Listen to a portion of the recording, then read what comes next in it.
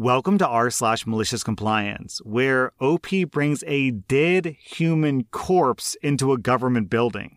Our next Reddit post is from Zavara. My father died 20 years ago, and he left me a tiny cabin house. He loved that place. He built it himself and tended to it religiously. After he died, I couldn't find it in my heart to visit because every rock on the wall, every flower reminded me of him. My mother never cared for it, even when my dad was alive. So within a few months, I realized that it would be a while before either one of us would be ready to spend time there again. As such, we called up the electricity, telephone, and water companies to shut off service to the cabin until further notice. While other companies complied without issue, the water company decided that this request could only be made by the person whose name was on the bill. Mind you, their fee was less than $2 a month. Repeatedly faxing over my dad's death certificate as well as next of kin transfer of the title got us nowhere. Dozens of calls per month, several emails, in-person applications, smoke signals, interpretive dances, telepathy, etc. Nothing made any difference. Both me and my mother were entirely flabbergasted, so we asked around and found out that, indeed, the process is unsolvable, and, albeit not technically legal, people would just stop paying those fees and the water would get shut off anyway as a result. Getting lawyers involved wouldn't be worth the money, so we took their advice. We just discontinued the connected bank account and never gave it another thought. 2 weeks ago while at my family house, I got a call from the water company. They were closing inactive accounts at the 20-year mark and my father's cabin was up.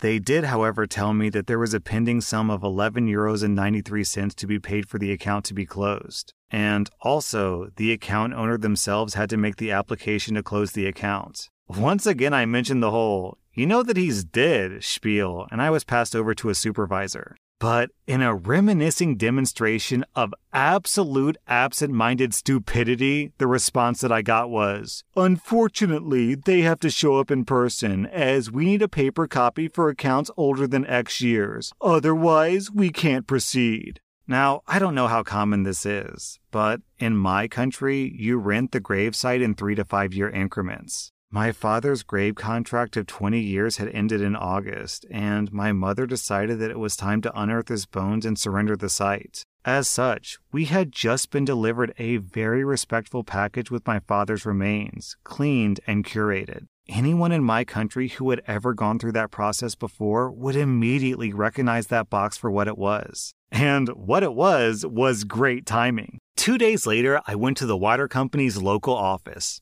I wore my purple, silky goth outfit, dark makeup, and my oh-so-heathen jewelry, and I carried a large bag with me. I asked to speak to the same supervisor, who, luckily for me, was in an open space area with their team's director and quite a few other people nearby. After confirming with her why I was there, she started telling me the whole, "he needs to be here in person" thing again. But I interrupted her and told her, "I know what you're going to say, so I brought my father with me so that you can tell him that yourself." I plopped a Ouija board and a box with my father's remains on her desk, and I loudly shushed the room. Heads turned. Her director looked up with a, "What the f*** expression, and the supervisor herself was frozen and wide-eyed. I placed my hands on the Ouija board and just as loudly started asking my father's spirit to communicate with me. Show me a sign that he was still there with us. Reach out to me from beyond the grave. Everyone was silent. People walking by the door stopped and stared. I threw a few, "Papa, can you hear me?" in there as well for dramatic effect. In comedic timing that happens only once in a lifetime, I think a pin or something small fell down from someone's desk behind me, which, against the silence, was quite loud. Excitedly, I moved my hand to yes on the Ouija board and proclaimed that I needed his help in the form of his signature from the beyond in order to close this water account. Finally, the director snapped out of it and came over with, "All right, can I help you over here? I think this is enough." But hell no it wasn't. I started gathering my things as I laid into him. How asking to speak in person with an indisputably dead man of over 20 years was beyond stupid. And if I had to put up with their idiocy, then they had to put up with the process required to get a hold of him. I also mentioned that denying someone's legal title of claim was lawsuit-worthy, so he immediately changed his tune that I could, of course, close the account. He tried to bring up the fee, but I cut him off with, "Don't even think about it," and walked out. It's still early, but so far, there's been radio silence. My mother thanked me for handling it, but when I suggested that she should write to someone higher up about this, she just said, not worth it, it's over now. What a missed opportunity for a water under the bridge comment. Also, down in the comments, we have this story from K. Wampus. My aunt got in trouble for doing something similar. The phone company pulled a similar stunt, insisting that only the account holder could close the account. Otherwise, the bills would continue. She mailed them an official copy of the death certificate, along with a baggie of ashes from the fireplace and a note that, since they didn't believe the death certificate or any of the legal documents naming her executor of his estate, perhaps they'd like to take it up with the account holder himself. The bank freaked out and law enforcement got involved. So now, my 68-year-old hippie aunt has an FBI file. I think it's probably not that bad. I want to say that I read somewhere that sending human remains through the mail is a crime, like a federal crime. And since it's through the mail, that automatically makes it federal, which means the FBI would get involved. So it sounds like a big deal, but it's probably not that bad. Our next Reddit post is from Virtual Meeting. I once wound up working for a company because it bought out small competitors, including my employer, across multiple states, and then smushed them together into one big firm with lots of clients. Each of us had different retention bonuses to stop us from just walking out. The whole thing was a shit show, so the CEO appointed a new VP to lead my division, Big Boss, as well as a new HR director. Big Boss was really interested in my work. He told me face to face that I was doing all the right things for promotion, big things, etc. However, others started demanding big pay raises to stay, and Big Boss was pretty pissed about this because it screwed up his finance metrics. He gave in a couple of times, and then wrote a memo saying no pay raises were permitted outside of an annual review. The HR director told everyone that they wanted honest opinions about what was wrong and how to fix them. Then started sniping people who told the truth and blaming them for the issues. We're off to a great start.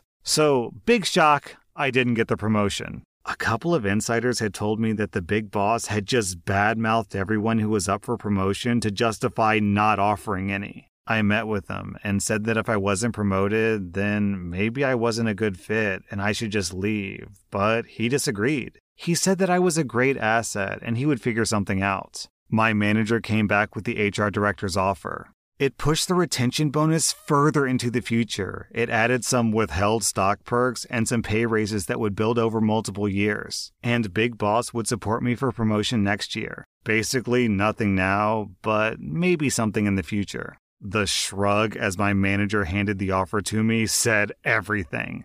Big Boss then got a surprise opportunity to personally make a sale at a client that he knew and impress our CEO. We had no experience in this client's area, but I had a reputation as being versatile and I was available, so he asked me to hit up a group of 4 contractors and make us look like a team of experts from the company. I decided that this was a dead end, and since they were about to pay me my retention bonus anyways, I agreed to take a similar job at an unexciting but stable competitor. I wrote the Big Boss my 2 weeks' notice. I said that it had been a pleasure working with him. In my industry, it's standard to get quitting people off the premises ASAP, especially when they're joining a competitor. So I was a bit surprised when he told me to carry on with the client and don't tell anyone that I'm leaving. The truth was, he had nobody to replace me with.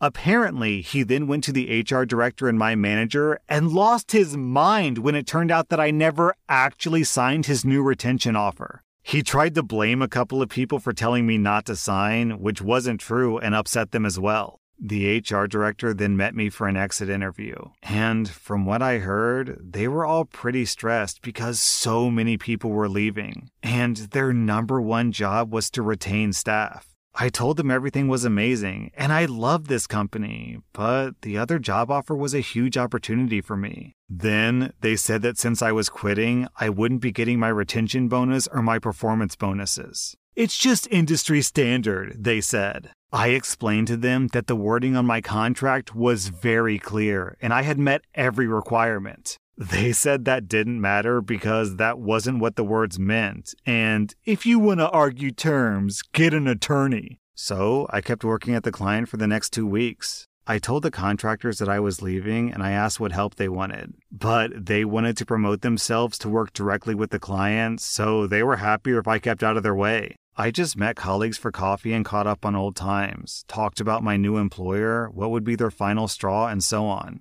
A couple of days before I was due to finish, the client lead asked me if we could help them out on something. Well, I wasn't allowed to tell them that I was leaving, so I replied, "Unfortunately, Big Boss has said that I'm not permitted to discuss my future with you, so you'll need to ask him directly." The client immediately knew what was happening and was fuming that Big Boss had kept them in the dark. Even more so when the client found out that no replacement had been identified. Then, as the HR director had requested, I took an employment attorney friend of mine out for lunch. She was laughing her butt off when she saw the contracts. She said they were some of the worst worded contracts she had ever seen. I was 100% right. They did owe me the bonuses, and the HR director was just hoping that I gave up. She helped me draft some legal documents, tacked on a bunch of additional fees that she reckoned we could argue I was owed, and I sent them off. I left the company without ever speaking to Big Boss or HR director again.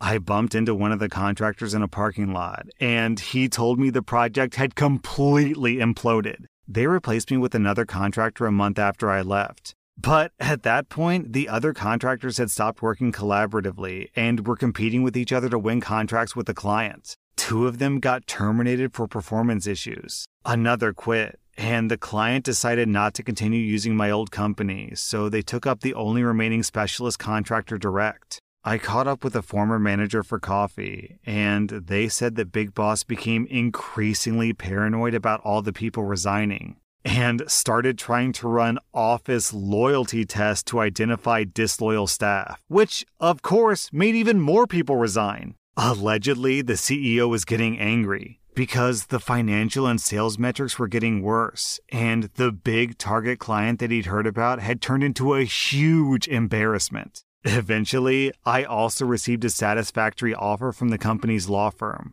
It wasn't a huge settlement, but I was happy that I'd seen it through. My attorney friend said that she knew the firm, and it had probably cost them triple the amount that I'd asked for in legal fees. I wish I could have seen Big Boss's face when he signed my check. I checked LinkedIn a few months later, and the HR director had been terminated. One colleague still working at the company said that it was officially because there weren't enough permanent employees to justify them staying. Big Boss then vanished a few weeks later. His office was just emptied, and nobody spoke about him again. I still work in the same city, but I haven't seen either of them again. And if I did, well, I was told to keep working, not to tell the client what was happening, and to get an attorney. So that's exactly what I did.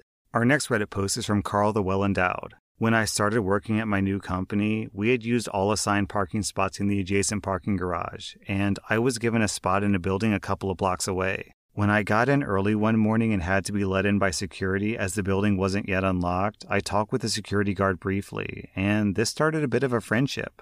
After a week or so, he asked me why I always come through the front door instead of through the parking garage, and I explained the situation. He ended up giving me one of the extra spots that was assigned to the security staff. I was only allowed to park there Monday to Thursday because they needed that spot for cleaning crews on Friday. This spot was only about 20 feet from the pedestrian bridge to the building, so it was a pretty nice setup.